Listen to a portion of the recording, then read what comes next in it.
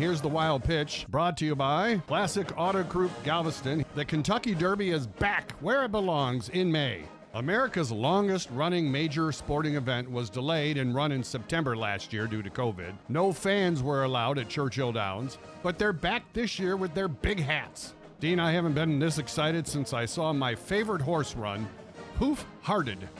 Extreme outside. Colorado Co-Ed. Toast a dozen on the inside. Quester's Jet. Who farted? Who farted on the outside? It's close. Who farted in the winner's circle? That's today's wild pitch.